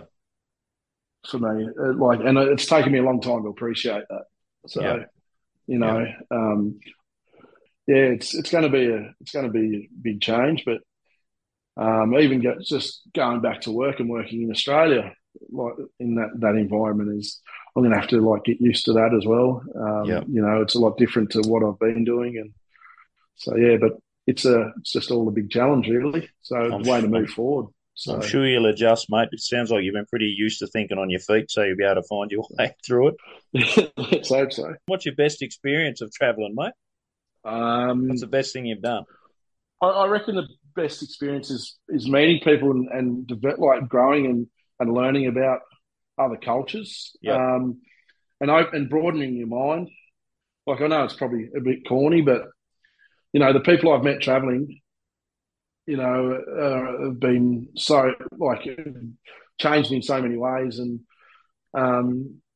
so I guess the experience, just the whole experience of meeting new people, coming out of your shell a little bit. Like I was quite shy. Until I get to know people, I'm quite shy. Yeah, which people will laugh at, but it's true. And it's just opened up my mind to what was possible. Like, because I didn't think, I never dreamt in my entire life that I'd travel as much as what I have. Yeah. And so just that experience and the confidence of going and doing things and now doing things on my own. Like, I don't need to go and do it with other people to have a good trip or anything like that. I can go on my own. And yeah.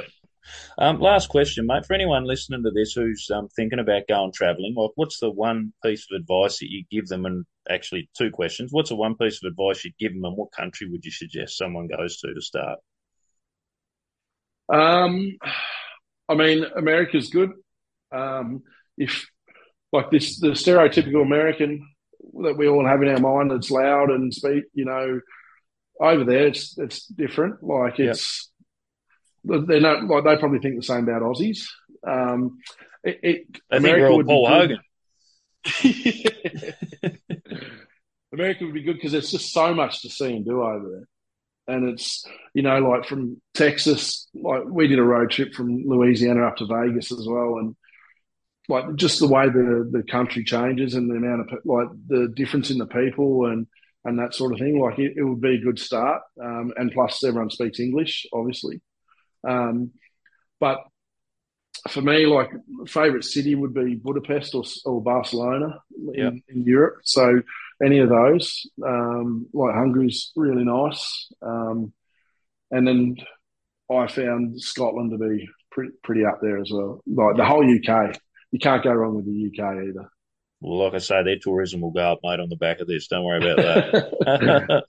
That's all I've got for you, mate. So, yeah, it's been awesome going through your journey. And, again, I think one of the great things, as I say to all people, a lot of people come on thinking, what's someone going to get out of my story? I think there's so many messages that people are going to get out of your story, whether or not they're looking at travelling or whether it's someone even in a management position talking about how you work through that, that really tough situation, or somebody that has anxiety and stuff. There's so many really good messages there. And I think you should write a book one day, mate, too. Because we've got a hell of a story to tell. We might just give them the transcript of this interview, just put it into text. It's funny you say that. One of the guys I worked with over in Mauritania, he always said that. But I think with the travelling thing, if you get the chance to do it, it's only going to be whether it's for a month, 2 months, whatever. If you want to go and do it, I think everyone should do it. Yeah. I love that I grew up on the northwest coast of Tassie. I love Ulverston, I love Devonport, and I love that area and I love the people from it. But I'm really glad that I moved from there. Yeah. And went and saw it. And if I ever have children, I'll be making sure they learn another language. That's one thing we will be doing. And that way, if they do decide to travel, then they've got a language to fall back on to go, whether they want to go to France or whether they want to go to Spanish speaking countries or German speaking countries. Yeah. They've got it. So yeah. Awesome. No, it's a really good message, mate. I think everyone should be encouraged to travel, and certainly glad you did, mate, because it's made a hell of an interview and a hell of a journey for you. And yeah, I appreciate your time, and hopefully we can catch up with you for a beer when you're home, mate. Yeah, definitely, mate. Thanks for having me. Appreciate it. Hopefully you've given away the skiing. Don't go to Ben Lomond while you're here. Do too much damage to yourself. Yeah, I don't think I'll go to Ben Lomond. Thanks, mate. What a life, eh? Imagine having all those experiences to talk around the campfire when you're old and grey. Like so many of our guests, you can learn so much through others' experiences and tough times they've endured. And even though Shaun's lived a pretty exotic lifestyle, he's had some massive challenges to work through, and the lessons he's learnt and the way he's dealt with tough times should hopefully help others too. It was a lot of fun to go through his journey. Thanks for listening, and keep the suggestions coming for any great future stories. As Northwest Tassie is a remote area, I just want to quickly tell you about a great organisation doing their bit to help the rural community deal with mental health and suicide. Rural Alive and Well, or better known as RAW, R-A-W, have a mission to build healthy and resilient rural and remote communities to reduce the prevalence of suicide. RAW specialises in providing a proactive outreach and one-on-one support service, which addresses situational stresses and increases protective factors to minimise the risk of suicide. RAW is non-clinical, genuine and non-intrusive. The service is confidential with no fees for participants, and it uses a person-centred shared goals approach. RAW adopts a culturally sensitive, strength-based and collaborative approach to delivering services. Their team come from a range of backgrounds and receive training and ongoing support to provide evidence-informed care to people. To access their services, call 1800 729 827. You can find them on Facebook and Instagram, or jump on their website www.rawtas.com.au.